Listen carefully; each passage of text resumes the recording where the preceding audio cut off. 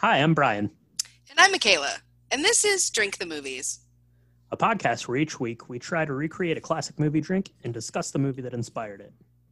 Thanks for joining us. Now let's drink the movies.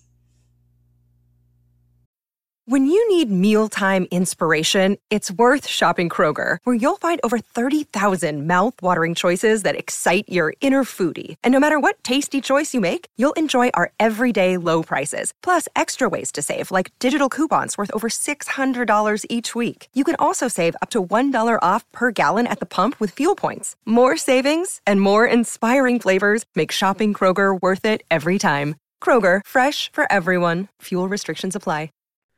Hello, and welcome to episode 24 of Drink the Movies. I'm Brian, here as always with Michaela. Michaela, happy belated Mother's Day. How are you doing? How was your weekend? Oh, thank you so much. My weekend was incredible. Thank you. That sounds good. Did you get up to anything exciting or low key with the family? Or It was a little low key. I had some drinks with some girlfriends on Saturday who were all excited about Mother's Day weekend, so that was nice. And then Sunday I did some gardening because that relaxes me. I listened to some music and I got into the new series on Netflix called The Serpent. I think you've seen it. Yeah. It was awesome. I've just done the first couple of episodes and I'm totally hooked. Yeah, it's pretty good, right? Jenna Coleman's in it, who I know is, as you know, one of your favorites, one of a lot of people's favorites. She's wonderful. And Tahir Rahim, I hope I'm saying that right. He was actually nominated for a Golden Globe for The Mauritanian, which was an excellent film, but it wasn't up for any Oscars. It totally got panned. So that's probably worth everybody's time. Where can they see that? That's on or The Mauritanian. Yeah. I'd have to look it up because I rented it back when we were going through our awards stuff, and then it didn't end up getting nominated for any Oscars. But yeah, I had to rent it, but I'm pretty sure it's available. Hold, please. Yeah, so that one's not available anywhere for free, so you'd still have to rent that one. But it was really good and definitely worth your time to check out. And his acting in it's incredible. It has from Silence of the Lambs. Jodie Foster is in it. She plays the other attorney. She's excellent in it. She won the Golden Globe, I believe, for she did. Best Actress. So, yeah, definitely check that one out. So, yeah, no, and I'm really liking The Serpent. It's based on true events, and so far it's really well acted. I'm a true crime junkie, so I thought it was awesome. I also got into some really lame. Well, it's not lame, but like if you like mindless entertainment. Netflix also has a plethora of series called Sing On. And so there's an American version. It's basically a karaoke street fight. And it's kind of fun. But they have one for Germany. They have one, I think, for Mexico. They have one for Spain. And so it's all in a different language, except when they bust out these pop songs, these American pop signs. And it's really fun. And so the kiddo likes that. That was much more kid friendly than The Serpent. But yes. Yeah, that's what I got into. What about you? You see anything cool? You do anything fun? I know we didn't get up to too much. We'd finished The Serpent earlier in the week, so we were just kind of catching up. Watched the last episode of The Mayor of Easttown, I believe it's called, which is on HBO. That one's really good. I'm really getting into that one. So we're all caught up on that one now. I haven't watched the new episode from this week yet, so I still need to do that. I had a couple drinks. I made myself a Manhattan, which got posted on the Instagram and Facebook. If you saw that, pretty easy recipe there. 2 ounces of your whiskey, an ounce of sweet vermouth, and 2 dashes of bitters, and you're good to go. So I had one of those, and yeah, just a pretty nice weekend all around. But you know what? I think even after a nice weekend, I'm still ready for a vacation. Somewhere tropical, like an island off the coast of Costa Rica. Well, if we're headed there, we'd better have a tropical drink first. I'm thinking something tiki. I'm thinking something with lots of guava. I'm thinking like a bird of paradise. Yeah, that sounds great. Why don't we take a quick break and we'll be back and talk about this week's cocktail. This week's cocktail comes directly from the Isla Nubar. It's actually a place not just an island off the coast of Costa Rica. And Yeah. it's called Birds of Paradise. Yeah, that's right. Well, the island is New Blar. So this is New Bar. So it's a tiki bar at Universal Studios. And I guess I don't know if it's at both or Orlando and California, but there's one there apparently. And it's Jurassic Park themed. It's in the Jurassic Park land. And you can go on Universal Studios website. They do a blog and they actually have some recipes from this bar there. And that's where we got this recipe from. Now they had 2 alcoholic drinks, and then I think they had like a Mai Tai, which is a virgin cocktail. So if you wanted to do up one for your youngsters while you're diving into, one of the all-time great dinosaur films, you should definitely do that. But we picked Birds of Prey because that one, to me, when I was going through the recipes, that one sounded the most delicious. And spoiler, it was real delicious. It was real delicious. There's only a few drinks that have this many ingredients that turn out good. Most of them, I think, yeah, this is good, but I'm never going to make this on my own. I have made this since we first kind of put it together. I've made it maybe 3 times, and I made the non-alcoholic version without rum for my kiddo who loves it. It's just real tasty. I recommend it to everybody. Yeah, and it does require a lot of ingredients. You could probably get by with maybe skimping on a couple of these, but it's just a small amount of each of these. So if you got your juices or you got your rums or your syrups, you're going to be set to go to be able to make up quite a few of these. So especially if, as we get into summer here, if you're doing a pool party or like a tiki party or something like that, this would be a really good drink for that. But yeah, a lot of ingredients here. So Michaela, why don't you run through everything you're going to need for this one? Absolutely. So you're going to need 1.5 ounces of passion fruit rum. You're going to need 1/2 ounce of silver rum or white rum. Believe we just use regular old Bacardi because we have plenty of it. Yeah, I think we used Bacardi on the passion fruit rum as well. Yep. Yeah.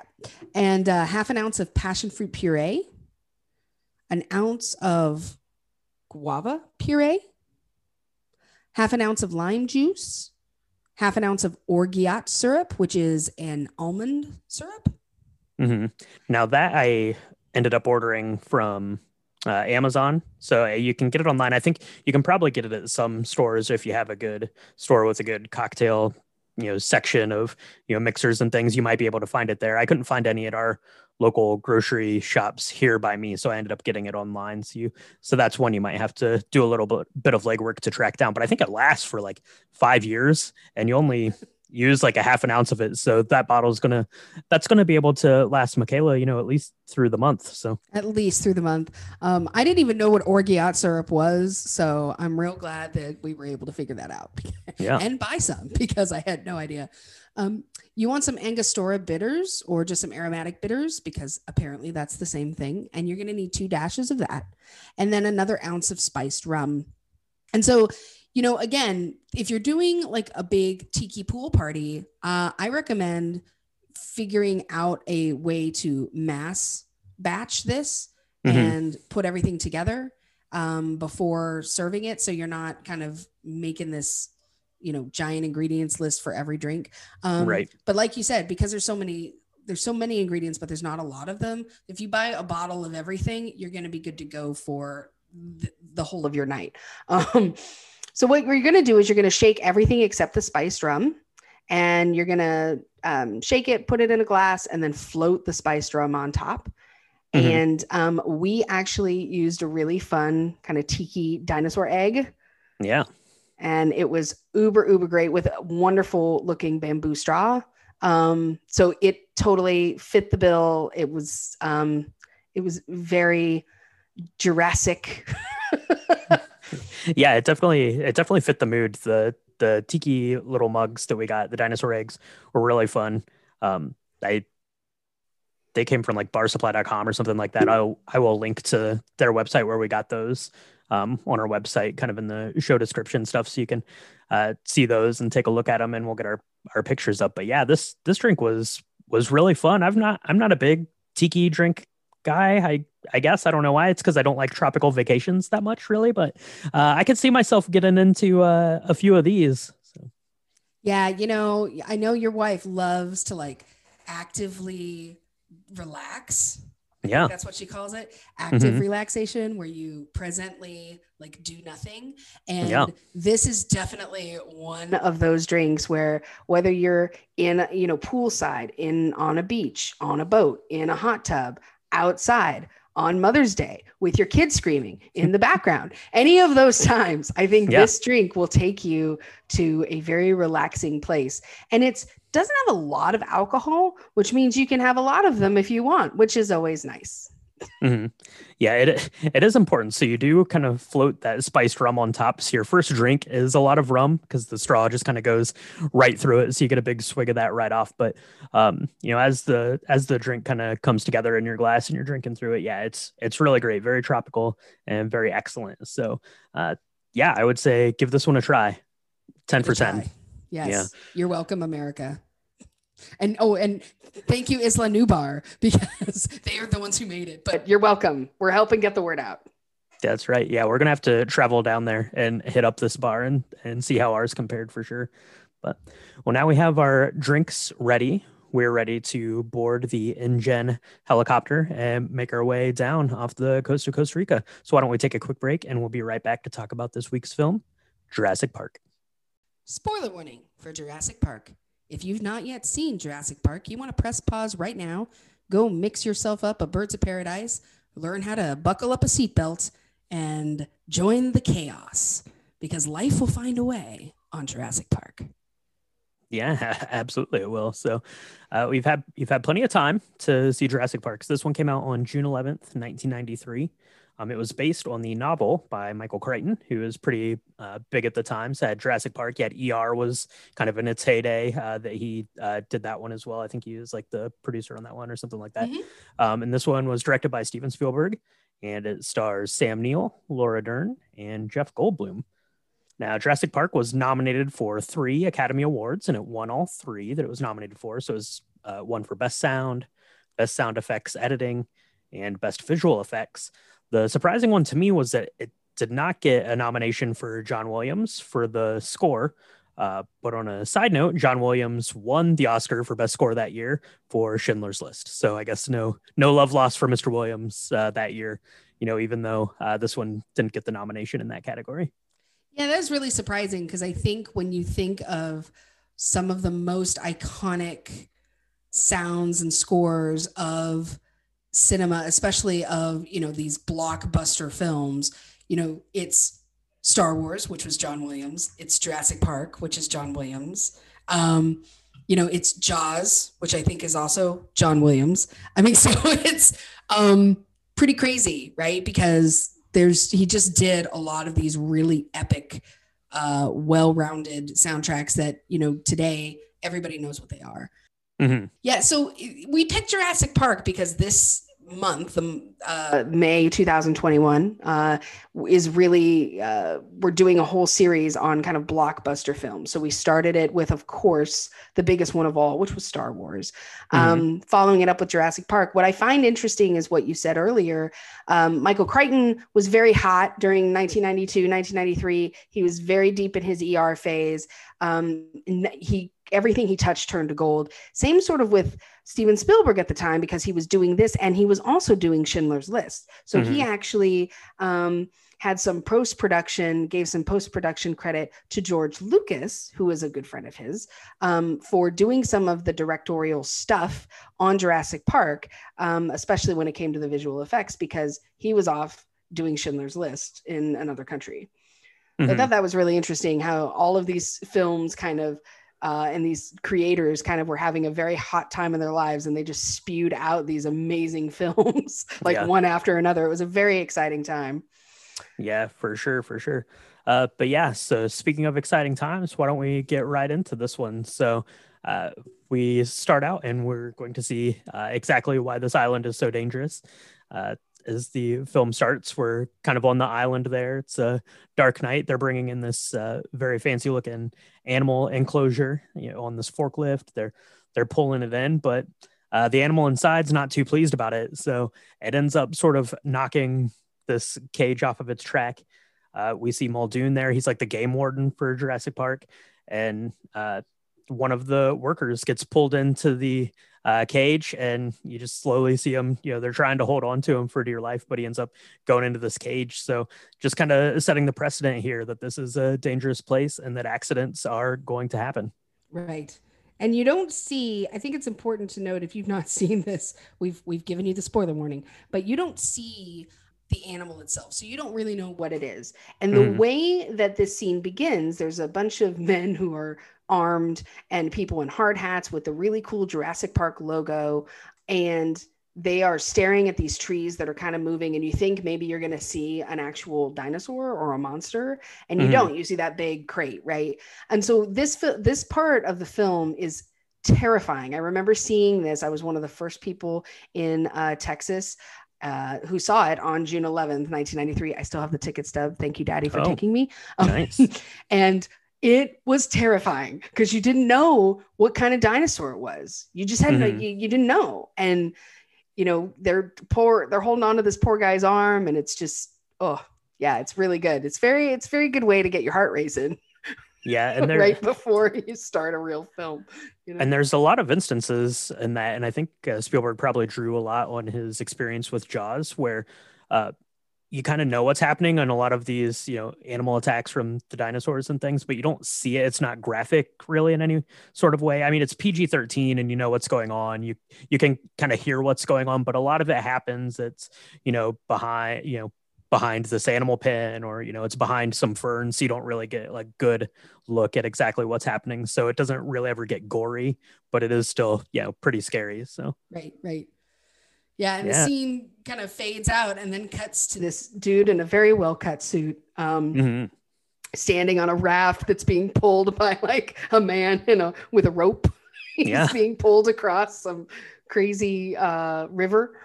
Yeah, his name is Gennaro, and we find out later he's the attorney for John Hammond, kind of the attorney, I guess, for Jurassic Park, more or less. But he's there to do a kind of site inspection on this amber mine, and that's how they're getting the DNA for the dinosaurs. We learn a little bit later, but you'll see kind of them doing the excavation there. You'll see a big chunk of the amber with a big mosquito in, and Gennaro's talking to the guy, and he says, "Oh, we need to get some experts. So after I go here, I'm going to go and talk with Dr. Sadler and Dr. Grant. They're on a dinosaur expedition." And the guy there at the amber mine says, "Dr. Grant, you'll never get him out of Montana because they're there. They've just uncovered a dinosaur." So that's right. And he says, he's holding up this big piece of amber that's got this mosquito stuck in it. And he says, "Grant is like me. He's a digger." And which is neat. And it pans over to the actual dig site that's near the Badlands of Montana, which made me happy being a girl from Montana. I thought that was a cool shout out. Yeah. And they're, they've got these brushes and they're gently wiping away the sand as they're uncovering these dinosaur bones. Apparently, how this happens is that you kind of chisel away at stuff. But they have this brand new technology, right, where they can kind of send like a sonar radar. It's sonar, but it's the earth, not water. I'm not a scientist, okay? But apparently that's what they do, right? Yeah, they're basically like shooting a shotgun shell down into the ground, and just the way that the sound waves bounce off of things, it's kind of sending the image back to this computer. So they're, sort of getting an image of what's down there to see if it's worth, their time to start digging away. And that sort of introduces kind of the theme of all of this, as Dr. Grant's watching this technology, is taking all the fun out of it. It's going to, put us out of a job if you can just, shoot a shotgun shell down into the ground and, tells you exactly where everything is. But he's there learning this new technology, and a helicopter is going to fly in, and to everyone's dismay, they've just been working all day for many days, no doubt, to finally brush all of the sand off of this dinosaur skeleton, and you just see it kind of getting covered right back up. Yep. And they also have to protect the dig, right? Because it's a genealogical site. So they don't want anybody to really know much about it until they know exactly what kind of dinosaur it is and how long it's been there and all of that carbon dating and stuff. So they're all running around as this helicopter comes in, and Dr. Grant, played by Sam Neill, and his partner, who's Dr. Ellie Sadler, played by one amazing Laura Dern. Oscar winner. Oscar winning Laura Dern. If anybody, she won an Oscar. She deserves it. She's amazing. If anybody's asking. So Dr. Grant goes into his kind of, they're in a, yeah, it's in like a a double wide trailer kind of a thing. Yeah. And John Hammond, played by Richard Attenborough, he is popping the champagne, and Dr. Grant's like, "We're saving that. What are you doing? Who are you?" And John Hammond's character introduces himself, and what he is a very rich person, basically, who, you know, is the kind of the person that's made this island in the first place, that is La Nublar, and he has been paying for Dr. Sattler and Dr. Grant's digs.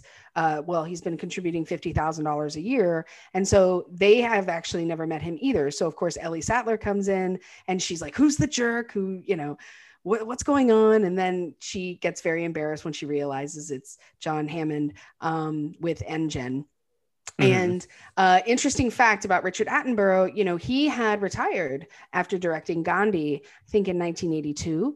And so he actually was brought back out over time and by Spielberg, because Spielberg would not let him go, not leave him alone. And he said, "You're perfect for this role. Can you please just do it?" And so he did it, which is awesome because he got to touch a whole new generation of people. You know, 10, 15 years after he'd retired. So that was really cool. Yeah. And I can't imagine, I guess, Steven Spielberg and I, same page here, because I couldn't imagine anyone else saying Jurassic Park the way that he says it. It's so iconic and things. And on another side note, when he's in the trailer, he looks amazing because he is like an eccentric billionaire, basically. So he's wearing like a white linen suit and like a white like hat. It's great. But he's kind of telling him, he's laying out the plan. He's like, you know, they say they're saving the champagne for, you know, an important day. And he says, "That day is today. I guarantee it." And he goes into it. "I own an island off the coast of Costa Rica, sort of a biological preserve." And he wants them to go to kind of sign off on it, is, you know, basically what the insurance adjusters, I guess, are kind of demanding of him. So he wants them to go down there, and they say, "Well, we just uncovered this skeleton. We're here. We're busy working." And he, you know, basically makes them an offer they can't refuse. He's like, "Well, you know, that's great. You just did that, but I'm going to fully fund your dig for the next 3 years, I think it was." So, yeah. So they say, when are we leaving? And they're leaving right away.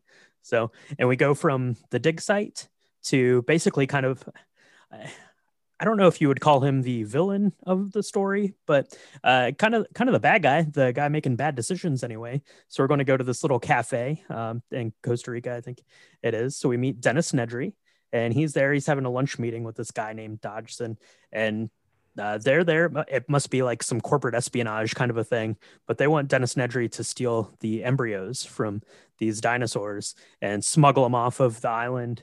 And, you know, they're going to pay him pretty handsomely for these embryos. So yeah, they pay him like $1.5 million, right? Yeah, something like that. And he gets like $750,000 up front, and he's like shaking this bag like a kid in a candy store, right? He's so excited. But this is one of my favorite scenes because of the technology, right? Because they want him to somehow steal these embryos for these dinosaurs.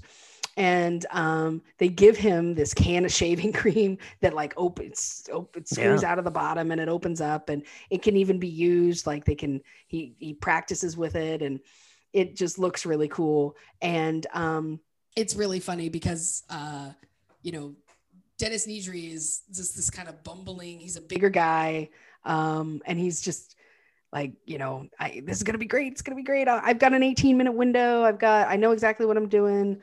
And, but then it's time to pay for lunch, and the bill comes. I mean, and they're in Mexico, I think. Or I guess they're in Costa Rica. So it's not going to be an expensive meal, but he looks at Dodson, who's the guy who's given him this stuff, and says, "Don't go cheap on me, because that was Hammond's mistake. Like, don't do that. It's a bad idea." Yeah. He just got a bag of, you know, $750,000 or whatever. And still needs to get him to pay for lunch, you know, don't cheap out on me. So, but yeah, so that's kind of the cast of characters. And we have one more character to meet. So Dr. Sattler, Dr. Grant, John Hammond are on the helicopter there with the attorney. And we Yeah, and we meet Ian Malcolm, and he's introduced as a mathematician, which he quickly, kind of corrects and says chaotician, chaotician. But yeah, so they're there. Surely Yeah, you've come across this in your equations, anybody. And he looks like this famous mathematician that only wore black. I think his name escapes me. I should know this as a math person, but he's like super cool because he's in this like leather jacket and he's all black and he's in all black and he's very Jeff Goldblum because he's like, yeah. This is great. It's going to be great. And, John Hammond can't stand this guy, right?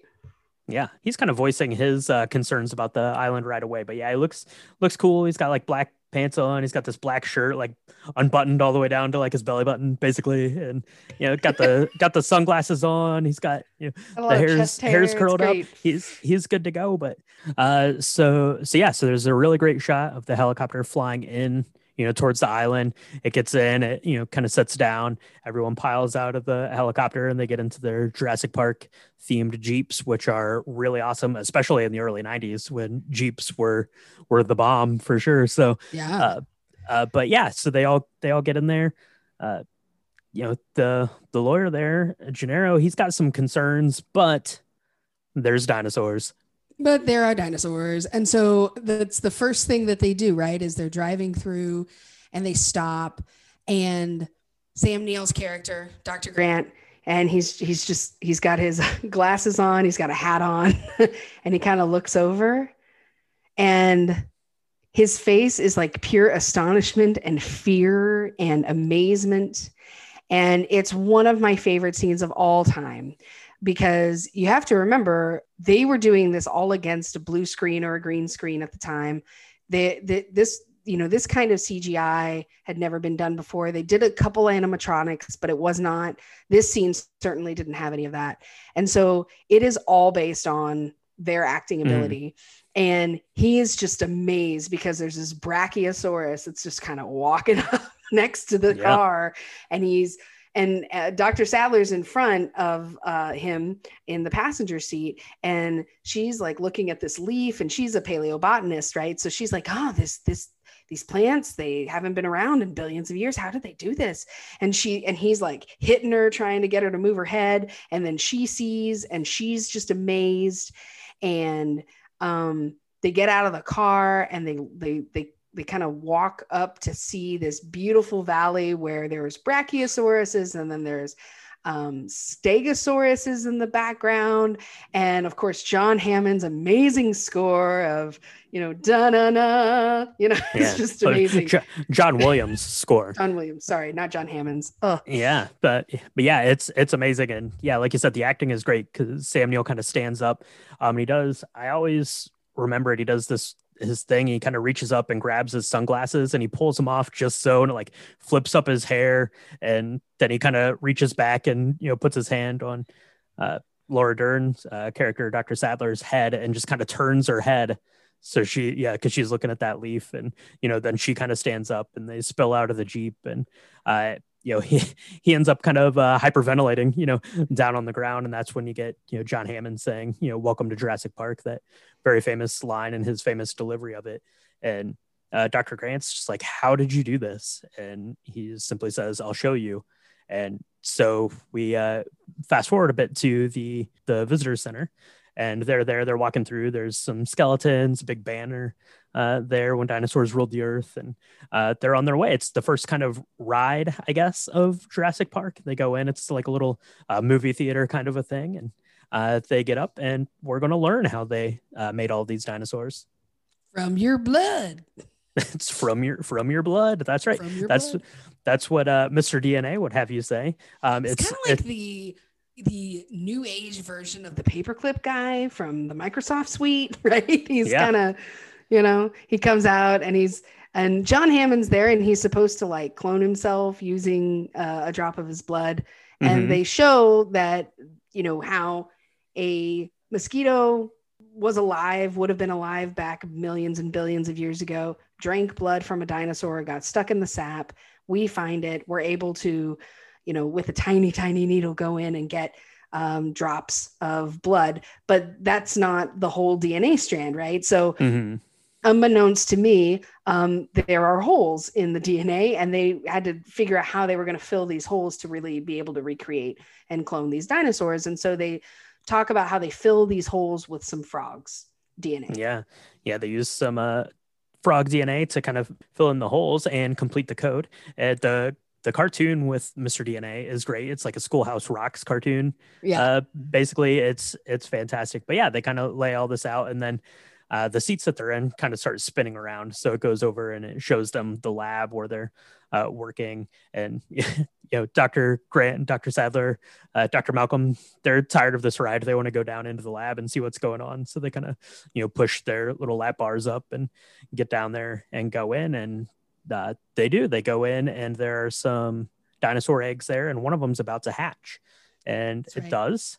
And you get a little baby dinosaur. And what kind of dinosaur is it? It's a velociraptor, Yeah. which terrifies Dr. Grant as he's holding it. And it's this beautiful moment. I mean, it's not a cute dinosaur, right? I mean, dinosaurs, it's got like claws and teeth, but it's still really cute. And the way they have it actually protrude out and push out of the egg is really cool. It really has stood up to the test of time. I mean, when you see these scenes, they do not look like something that came out of the Sci-Fi Channel. They're still really, really well done. And it's just a kind of a beautiful moment, but Dr. Grant is holding it and he's like, what is this? And one of the doctors that's there, played by B.D. Wong, says, well, that's a velociraptor. And he is shocked. And so they say, well, this is really neat. And John Hammond is like, oh, I've been present for every single birth on this island because I want to meet the dinosaurs when they're babies. It helps them to trust me. And Dr. Malcolm says, well, how is that possible? And they said, oh, well, we've engineered all of the dinosaurs to be female. They're female anyway. And so we just deny them the chromosome that gives them the opportunity to become male. And that's even more troubling to Dr. Malcolm. So now we have a couple of issues that we got to talk through. But before we do any of that, Dr. Grant needs to see where the raptors are because they grow up. And, that's one of his, I don't know if favorite's the word, but he's most fascinated by that particular species. Yeah, because if we go back to the dig site of Montana, that's the dinosaur that they were digging up. And there's a little kid there who says that, that doesn't look that scary. It looks kind of like a big chicken. But Dr. Grant has the big velociraptor claw that he's going to terrorize the kid with. So Dr. Grant, knows how dangerous these things probably are, I guess, using your imagination for sure. But so he's concerned, but you get a really cool kind of hard cut from Dr. Grant holding this baby velociraptor to outside and at the velociraptor pen, making just a terrible noise. And I guess they decide it's a good time, the crew here, to see Jurassic Park. Probably want to see him get fed. So you'll just see him lowering a giant cow down into this pen of the velociraptors, and nothing's happening. It's another one of these instances where you don't see the dinosaurs, you don't see what's happening, but you hear it, what's going on. The leaves on the trees, like the palm ferns and things, are all, swaying as these things are running around. And eventually the kind of sling that the cow was on comes up, but it is all busted. It is not going to be holding mangled. Any more cows. Yeah. No more cows. I imagine that they had to recreate it every time they needed to feed the raptors. It did not. It was not good. And it really goes to show why this movie won Best Sound, because the sounds are visceral and they do the job, because you don't see what's going on, but you're pretty scared. And they follow that up with some great dialogue between the doctors and the game ward, Muldoon, right? And I think he's Australian, and so he looks like something out of Captain Kangaroo. Like he's got, he's in all khaki. He's in one of those kind of safari hats. And he looks like a total badass, right? But he says, they are lethal. These are lethal animals. And they're very smart. They're much smarter than we thought they would be. They've been testing the fences.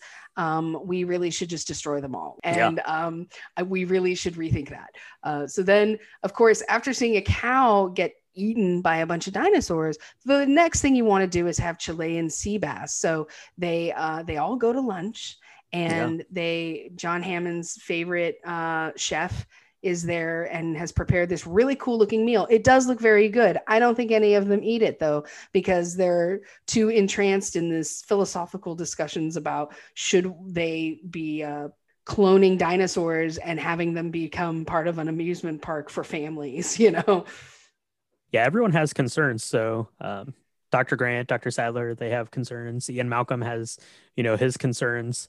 But the attorney, having seen these dinosaurs, he's just seeing the dollar signs on the wall. He says something along the lines, we can charge, whatever we want. $2,000 a day, $10,000 a day, people will pay it. And John Hammond, says, I brought you dinosaur experts and scientists here to the island because I thought you would be on my side, but the only one I have on my side is the blood-sucking lawyer. So yeah. And it really, when you talk about like what this movie actually is about and what its main idea is, right?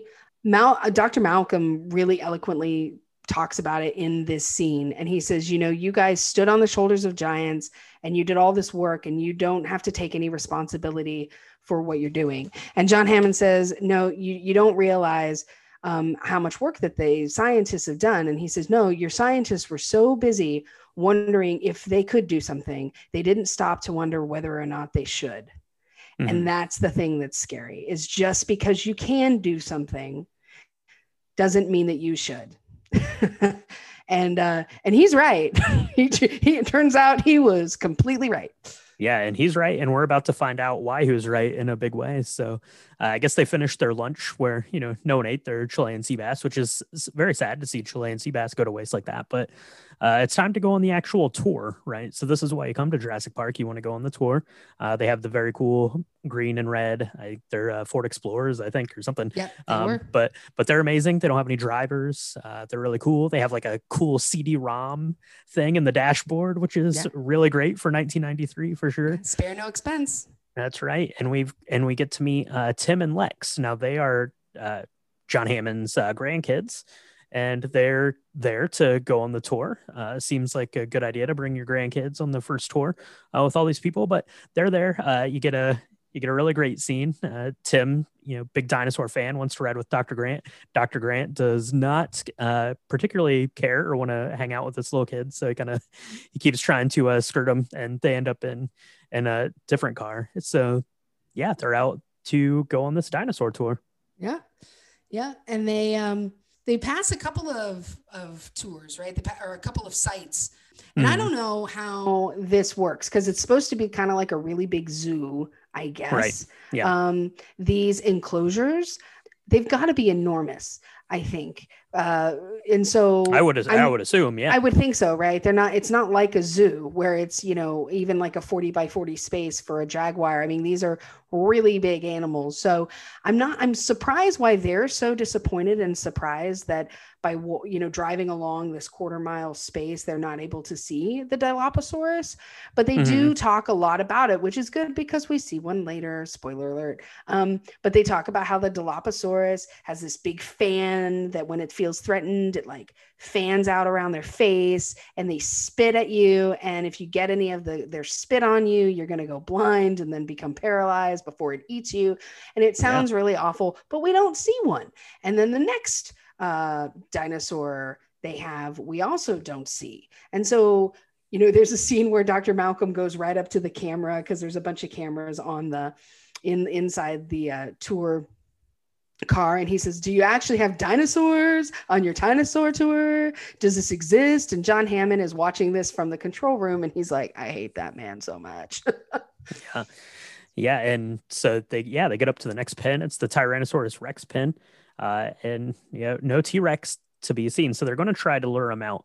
So you get the voice of Arnold, who's played by Samuel L. Jackson, who is amazing in this movie. He smokes about 10,000 cigarettes, I think, during the course of the film. But he says, we're going to try to lure out the Rex, and you'll just see like this cage kind of pop up from the ground, and there's a goat in it.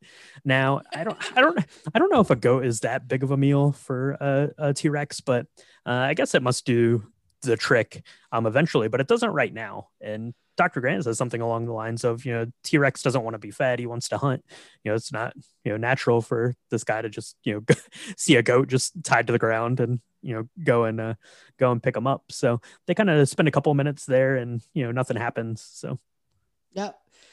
So they move on to the next, and then this really interesting exchange between Dr. Sattler, played by the amazing Laura Dern, and Dr. Malcolm, because he obviously is attracted to her, and she's very polite, but she is not having any of it because she is with Dr. Grant. So he's trying to talk to her about chaos theory, and he has this water experiment where he puts a drop of water on her hand, and we look to try and figure out where the water is going to go, and the water doesn't go the same place. And so he's like, this is about chaos theory. This is how it works.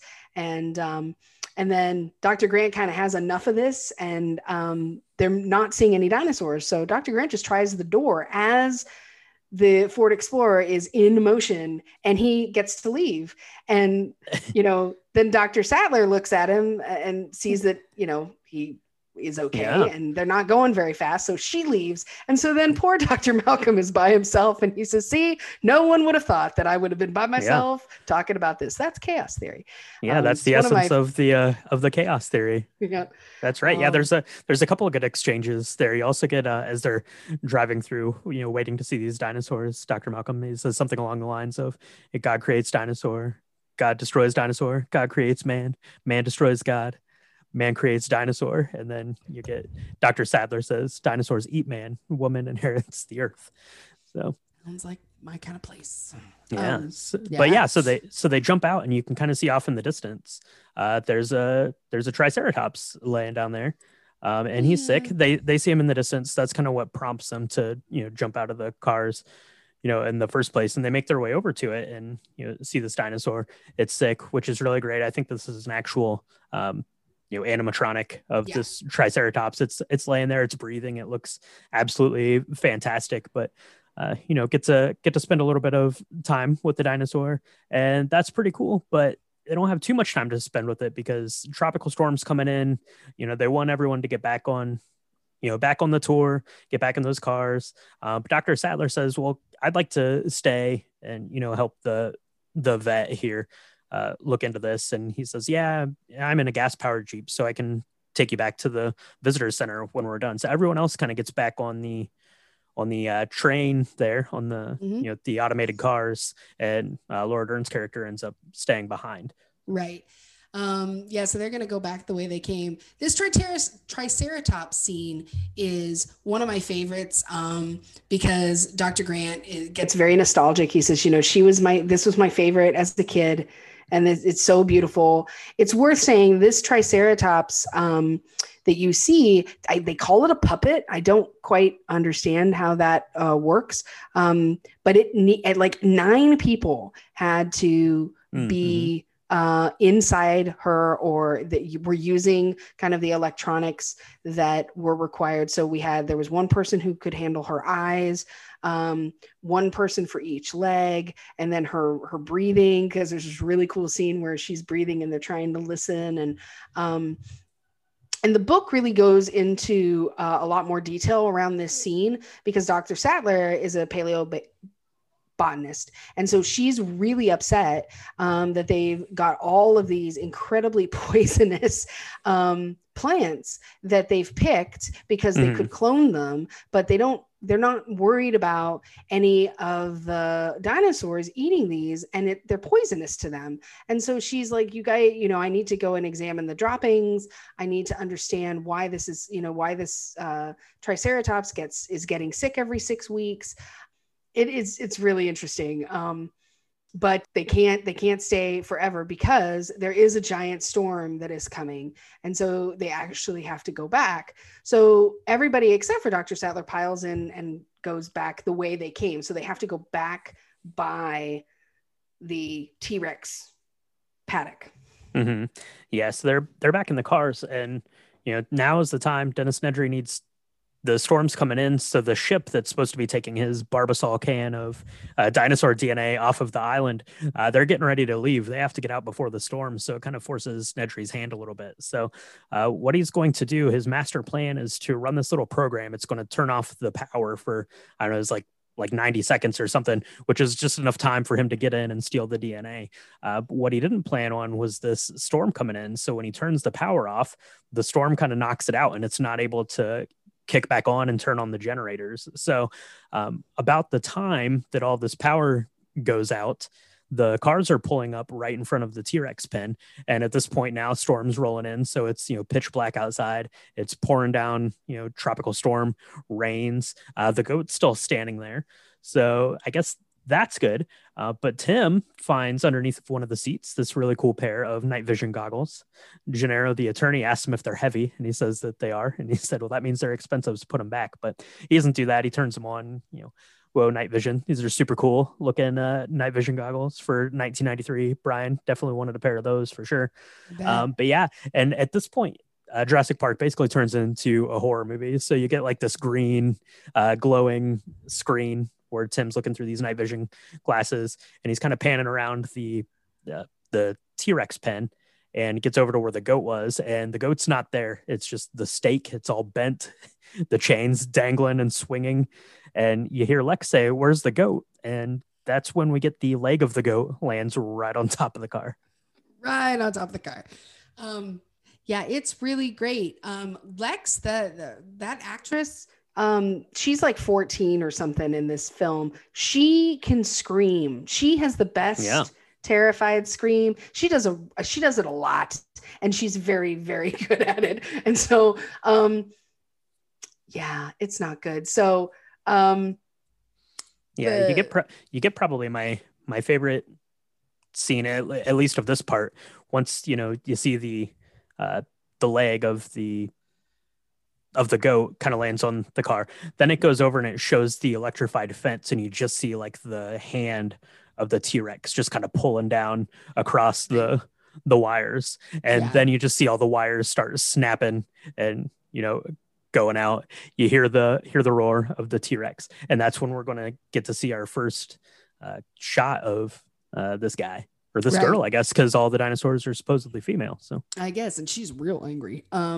She's not happy. Hungry. No, she was hungry. That was just a snack. But there's I think it's here actually where they've got these cups of water, and it's amazing the way they did this because they wanted you to be able to see the water ripple without, and the glass of the car starting to kind of move and shake. But not actually do that in a way where the car is shaking. And so they did a really cool special effects thing where they put a string at the bottom of the cup and they strummed it. And so that's what made this really cool wave so that you could see the water rippling. Yeah. And apparently it was during a hurricane when Steven Spielberg came up with the idea of having this kind of addition to the scene, which was super cool.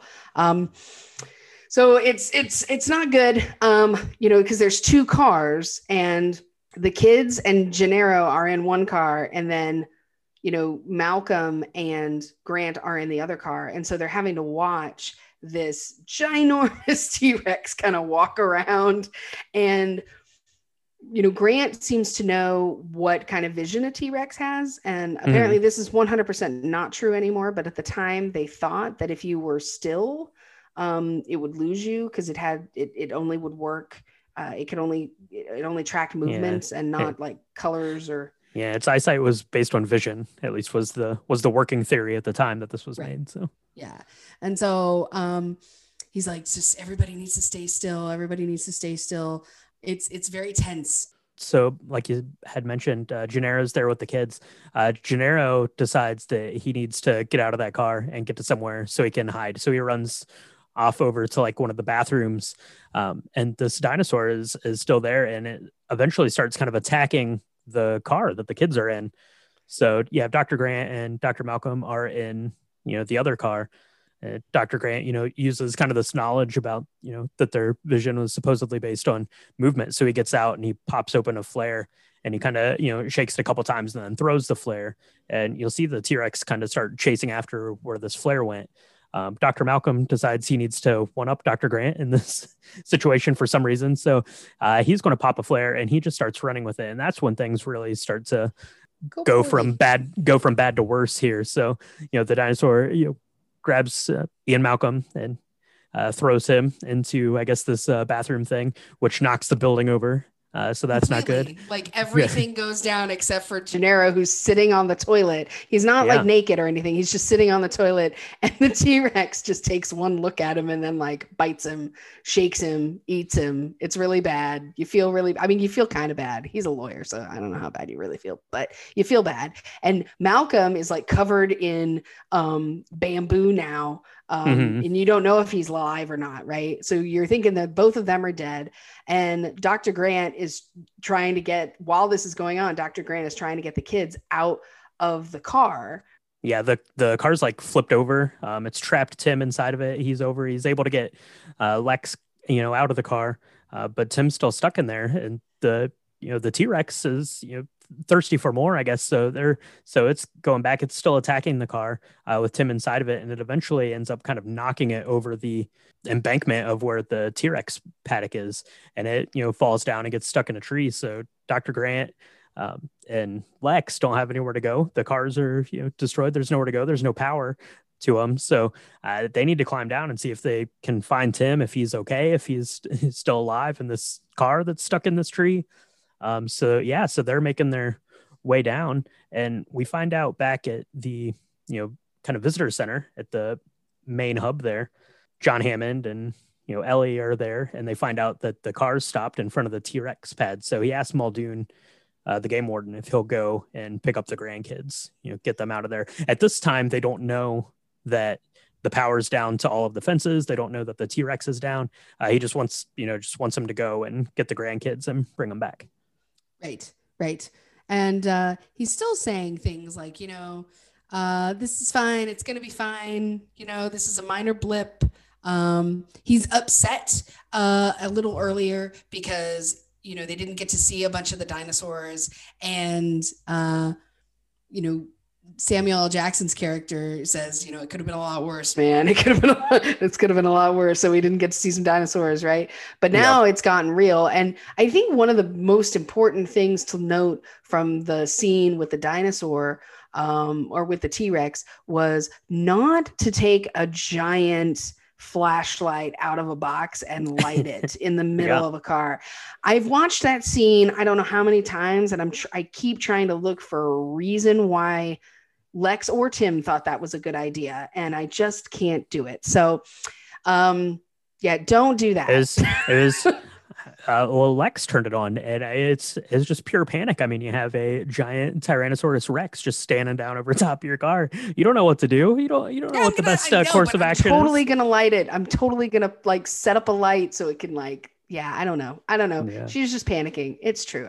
I'm not giving her a hard time, but so holy moly, there's that really cool scene, right? Where she's got it lit and it's next to the window, and you see the close up of the eyeball, and you can see the eye dilate. I mean, that is really cool.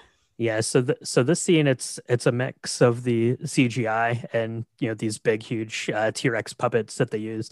And this movie came out in 1993, which as of today makes it,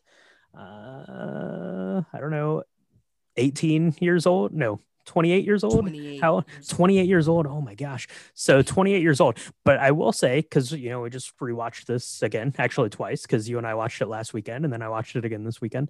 28 years on, this is still probably one of the best uses of CGI in film, for sure. It looks so fantastic with the T-Rex coming out of the pen. Some of the other ones don't look quite as good as time is going on, but this one still looks so completely believable and fantastic. So Yeah, for sure. And there's a scene where, they have a in the car before it's turned over, there's a like a sunroof. And I guess this is a blooper that they kept, but the animatronic T-Rex was supposed to kind of scoop down and like hit the top of the car, and they would get a close up of the T-Rex and the kids, and it would be really scary. Well, apparently it was manhandled a little incorrectly, and it ended up breaking the safety glass. And so the kids really did scream because they thought that something was wrong, and they kept that in the scene. It's one of my favorite like action horror scene parts of any movie, because your heart's pounding, and still, like you said, we watched it last week. I watched it for Mother's Day. Again, it's just so good. And you still, I mean, you know what's going to happen if you've seen it, but it's still heart pounding, and really, it's just a cool scene, really cool scene. So while all this is going on, the power's out, dinosaurs are starting to escape. Dennis Nedry, he's making his move. He's got the embryos now. He was able to get in and steal those, but he's on a time crunch. The boat to get these off the island is leaving, so he's flying through this tropical storm in this Jeep, and probably on a route he doesn't travel very often. He said that he'd done some test drives of it, but different when you're in a rush and it's storming. So he's going, it's muddy. He ends up, kind of getting lost. There's a fork in the road. He drives through a sign and doesn't really know which way the arrow is pointing. He kind of gets out and spins it around. It's a pretty great scene, but he ends up getting his Jeep stuck. And, luckily there's a winch on the front of the Jeep, I guess. So he gets out and, tries to take that down and put it around a tree. But one of the dinosaurs that we were supposed to have seen earlier in their pen isn't in their pen anymore. It got out. And it is the lovely Dilophosaurus. Yeah. And he treats it kind of like a dog, which ticks you off as a viewer. You're like, dude, you're so going to get killed and we're not going to care. Right. Because he's like, here's a stick. You're stupid. Here's a stick.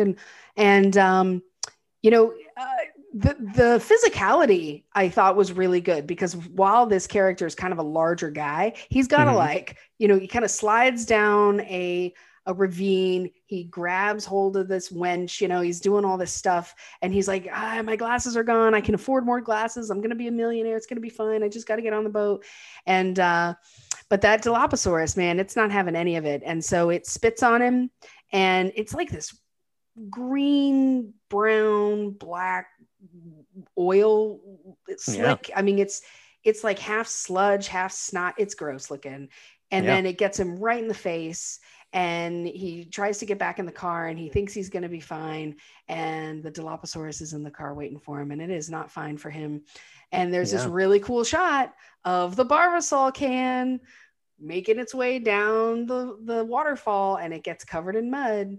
And so I'm waiting for like Jurassic World 37, when, in 2020, in 2097, they find it, and they're like, oh my gosh, it's been, they recover the Barbasol can. But yeah, and this is another one of those instances. So we know the Dilophosaurus is in the Jeep with Dennis Nedry, and we know exactly what's going on, but the camera is pulled out away from the Jeep, so you're just kind of getting it. It's like backlit almost. So you get a little bit of silhouettes of what's going on in there, but you don't actually see it. So just another one of those kinds of things. So yes. So meanwhile, Dennis Nedry doesn't get the embryos off. He meets his end, but luckily Tim didn't meet his end. He's still okay, but he is in the car stuck up in the tree. So thankfully Dr. Grant is there, and can kind of tell him to hang tight, but the Jeep ends up falling, but he ends up being okay. And about this time, the Jeep with Muldoon and Dr. Sattler show up to get the kids, and they show up, and one of the cars is missing, and everyone who is supposed to be in the cars is missing. So they don't know what's going on. They see that the pen has been basically destroyed and knocked down, and they see one of the cars is down at the bottom of this ravine. Yeah, it's not good.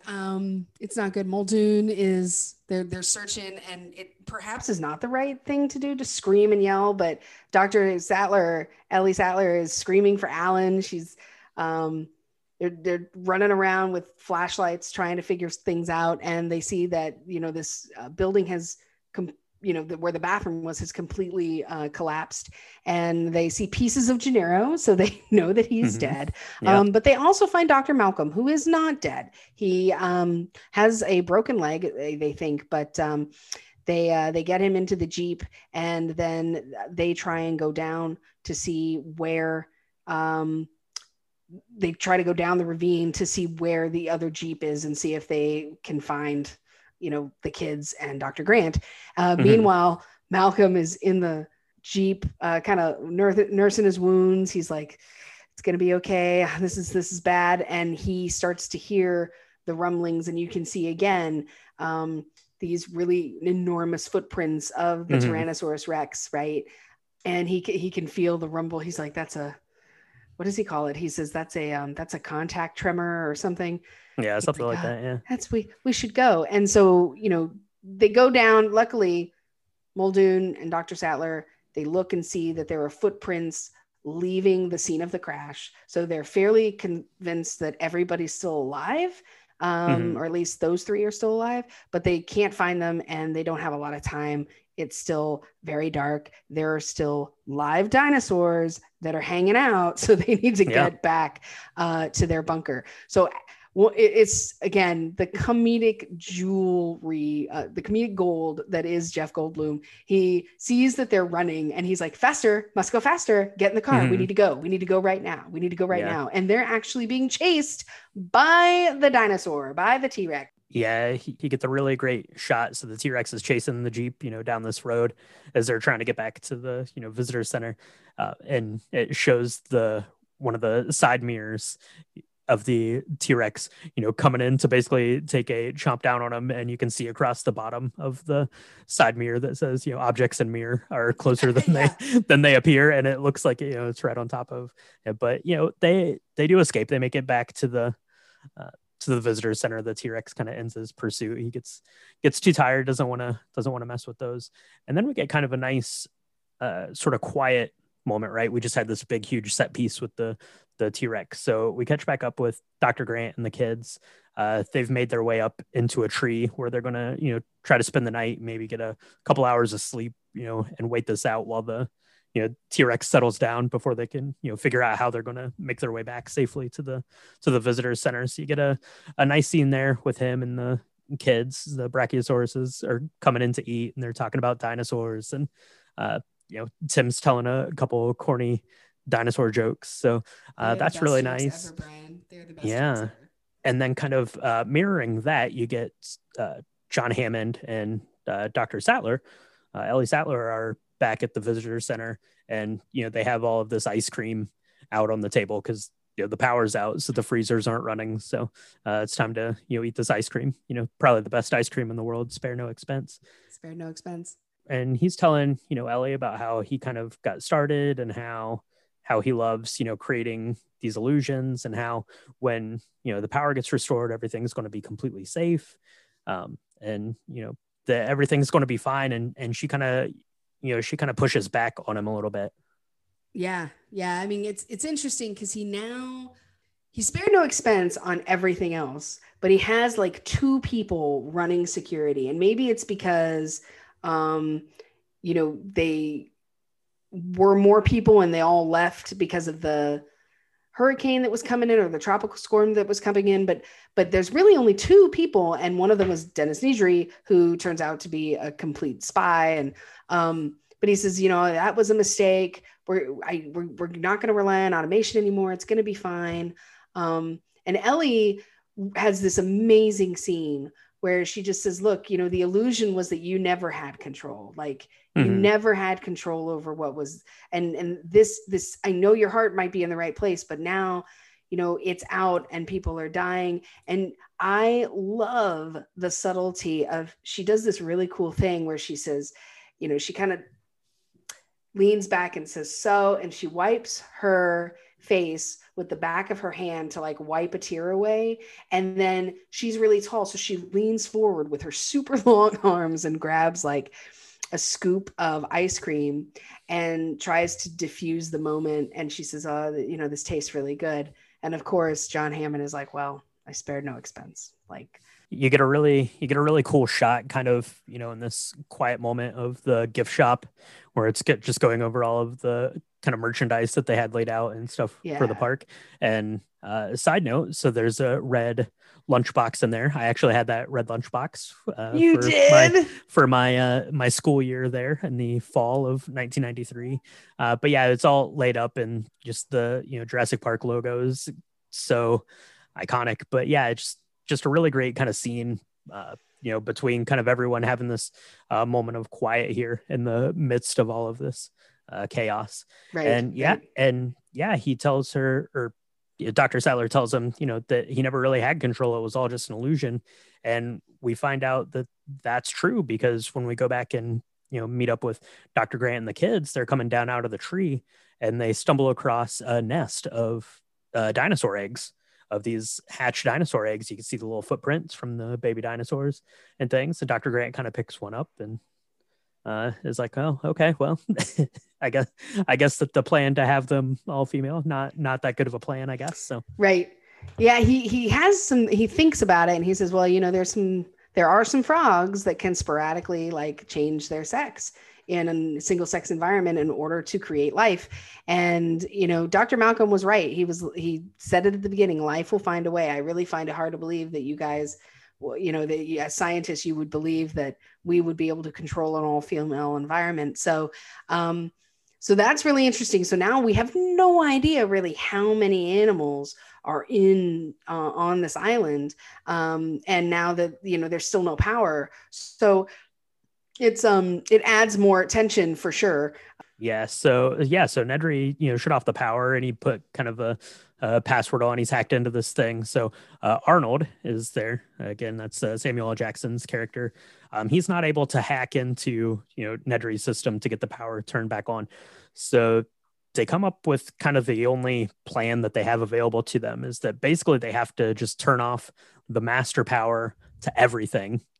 And then they can turn it back on and basically start from scratch on all of this. It's stuff. The old turn it off, turn it back on. Turn it off, turn it back on. But that's what they're computers. Why not an entire amusement park, right? But that's what they're going to have to do now.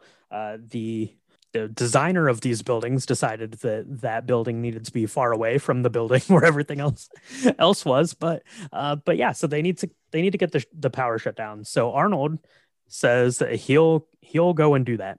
So, okay. So he goes, but the power never gets turned off. We don't know what happened to Arnold. Probably nothing good. But, so after they give him some time, Muldoon and Ellie say, well, we're the only ones left. We're going to have to go do that. So, Muldoon grabs himself a very fancy looking shotgun and Ellie goes and they make their way over to this bunker to get the power turned back on. Yeah, and there's this really great scene with Richard Attenborough, right, where he's like, I should really be going basically because I'm a man. And I love this because she has no time for this, right? She's like, look, we can talk about sexism in, emergency situations when I get back. In the sexism meantime, in survival situations. Yeah. Right. She's like, we will talk about this later, And one thing that I think was really interesting about this film is that Dr. Sattler's character is much more broad. She's much more of a badass in this one than in the book. And, they add a romance between her and Grant. That did not occur in the book.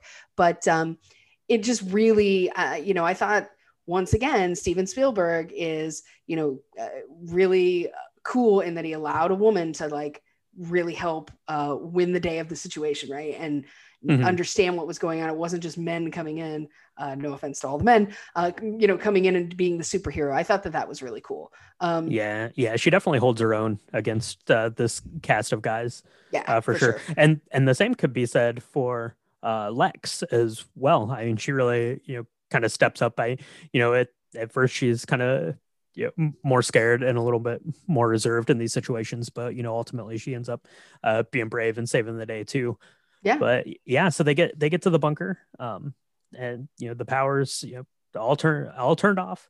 They're going by the Raptor pen. You see now that the Raptor pen has been split wide open, because when they turned the master power off to everything, they shut down everything, even the Raptor pen. And Muldoon says something to the effect to it, even Nedry knew better than to turn off the Raptor pen. But when they turned off the whole system, it shut that one down too. So now we have, in addition to all the other dinosaurs and the newly hatched dinosaur eggs, we also have these 3 velociraptors that everyone's going to have to deal with. So the situation keeps getting more and more dire. But Ellie Sattler gets into the bunker and she gets the power turned back on. Yes, which is great, except for the fact that Alan Grant and the 2 kids have been roaming across the wilderness, trying to figure out where they're trying to get back. Right now, I don't know exactly why they didn't just follow the road back to the front. I don't know why they did that. Yeah, but they didn't. Well, they were down in that big ravine, but I would think that there would have been some sort of ladder or something to get back up there. Maybe I don't know. They got down there, right? So we know Dr. Grant and we know Dr. Sattler and Muldoon got down there to check it out. And so back up. I don't know. I don't pretend to know these things. However, it did.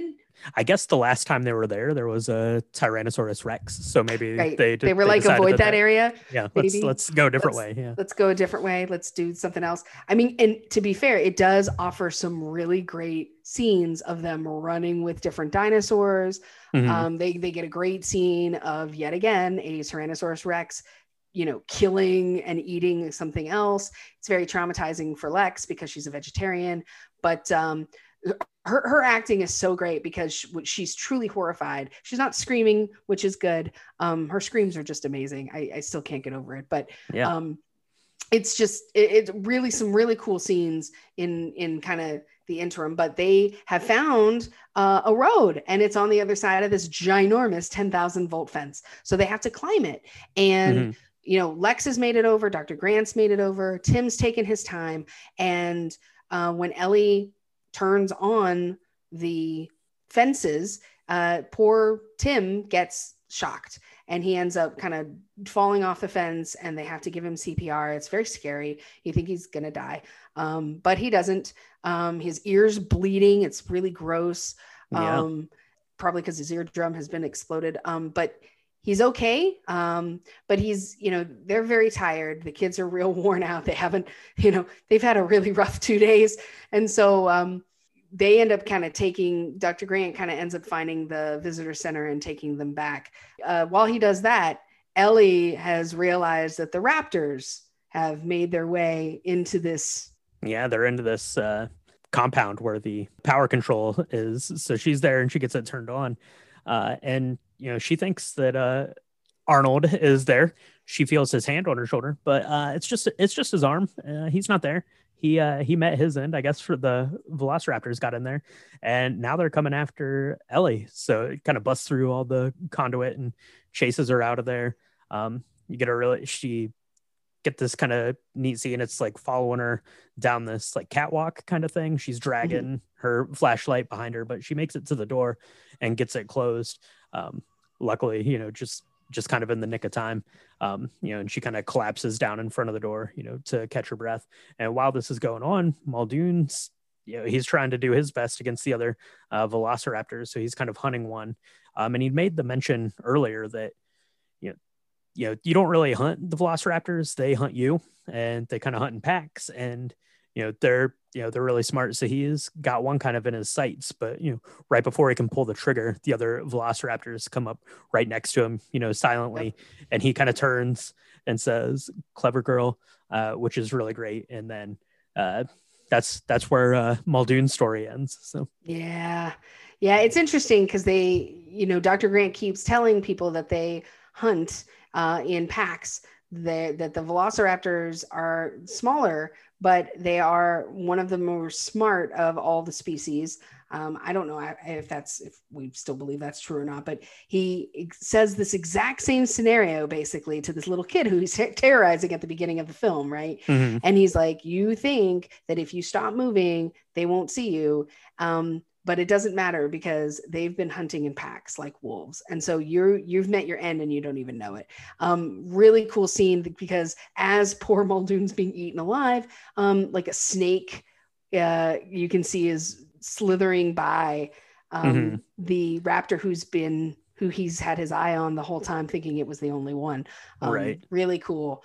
So the kids, Dr. Grant has left them, the two kids, in a room at the visitor center, and they have found this buffet of food that Dr. Ellie and John Hammond were eating at. And so they've got plates full of vegetables and cakes and ice cream.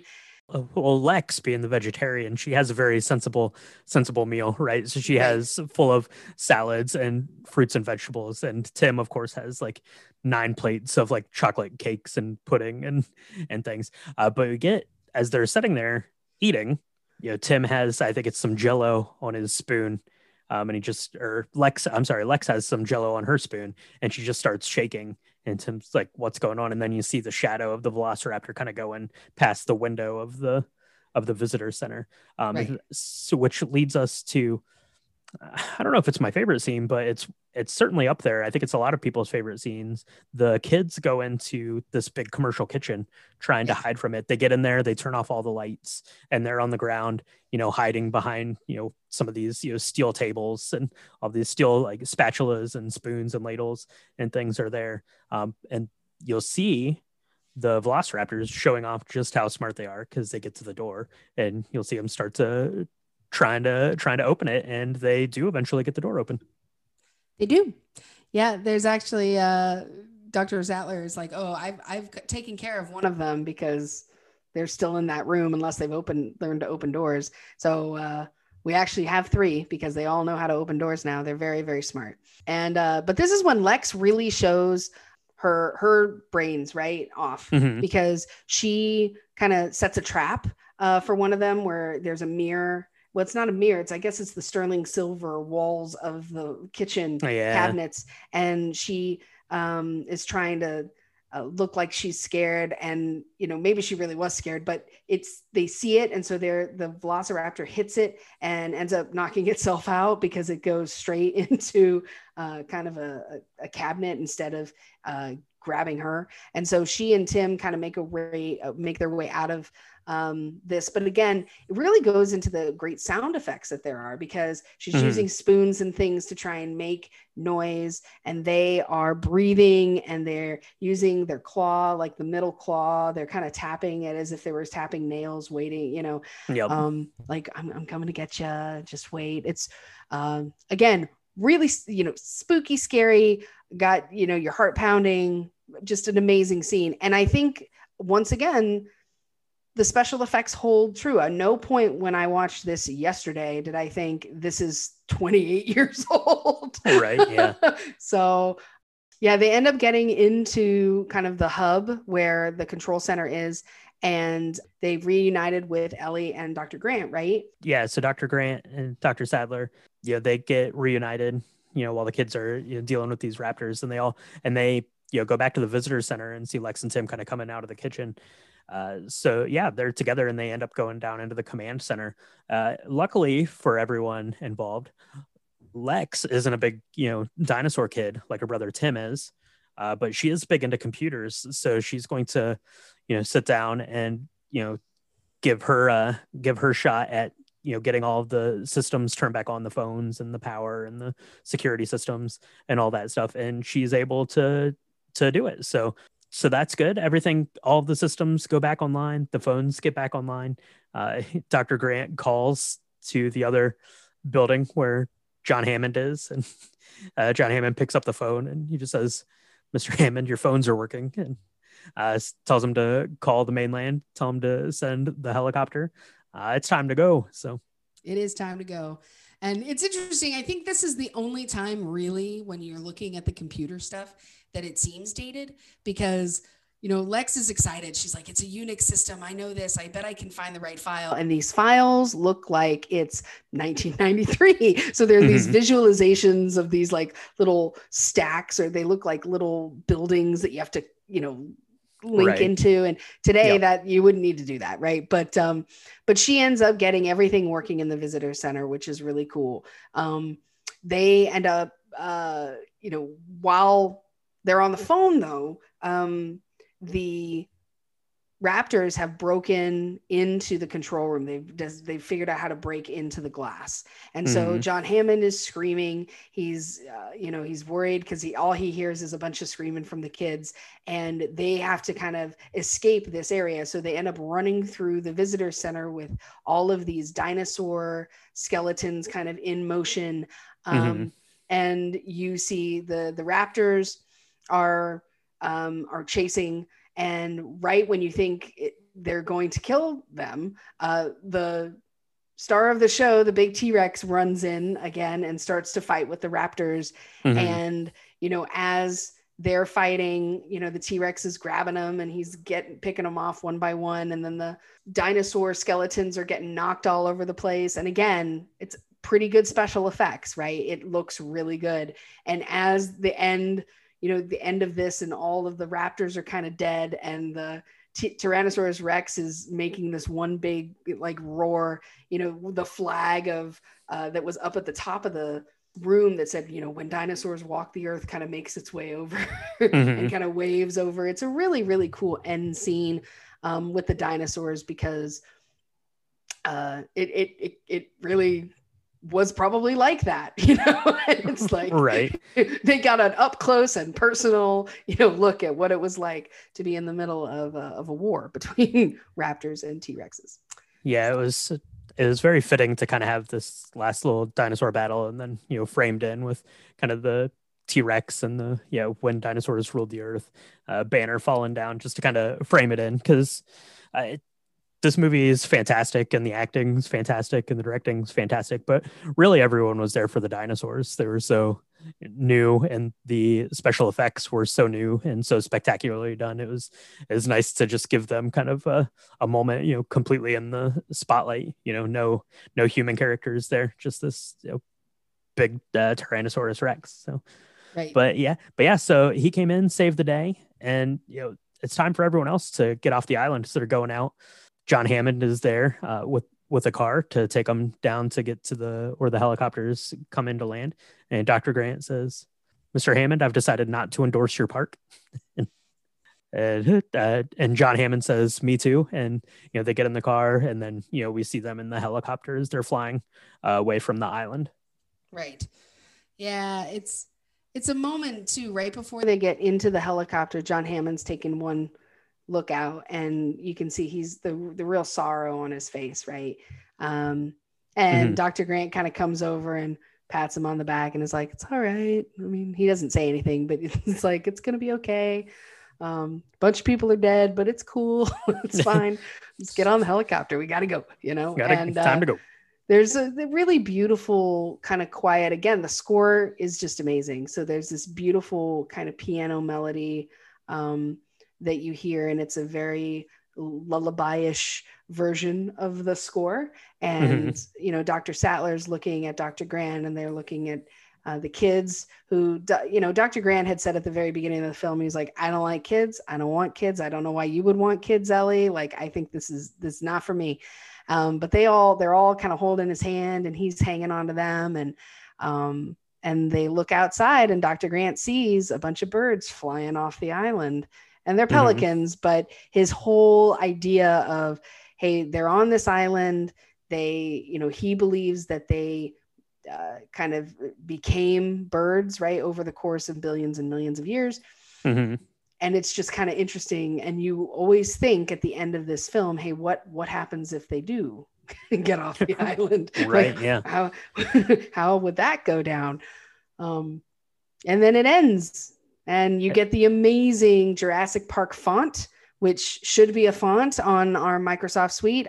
Bill Gates, get that together, figure it out, because it should be something we should have. Somebody should market it because it's the coolest font ever. It's so iconic. And then the credits roll. Yeah, and then that's where the film ends. That's not where the Jurassic Park story ends, because we ended up with Jurassic Park 2 and 3 and Jurassic World and Jurassic World Fallen Kingdom, and probably lots more Jurassic Park still to head our way. Michaela, take everyone back to 1993. You said that you saw this opening day. What was that like? Can you even remember that far back? Because I can just barely. Okay. Yeah, I can. I actually have a pretty good memory of this day. It was a Saturday morning, and my dad and I drove. My dad drove me in his blue Oldsmobile to the Santikos Theater in San Antonio. It was the Santikos 10 off of Bandera Road, and and we sat in line. Not a sponsor, could be. Not a sponsor, could be. Should be.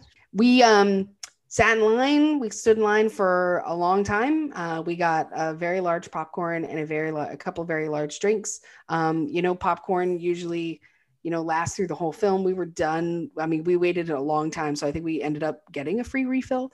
This was back before you could buy tickets online because the internet wasn't really a thing. Then, I mean, it wasn't a thing for normal people anyway.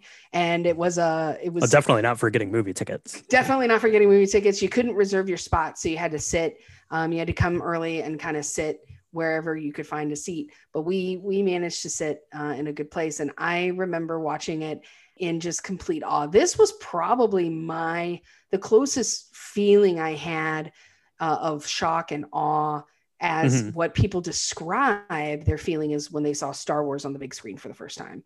Right. Because they hadn't seen it before. Now, when I saw Star Wars for the first time on the big screen, I'd seen it, so I kind of knew what to expect. It was still amazing, but this was just amazing. It just completely transformed. I mean, this is why it's movies like this that make people want to make movies.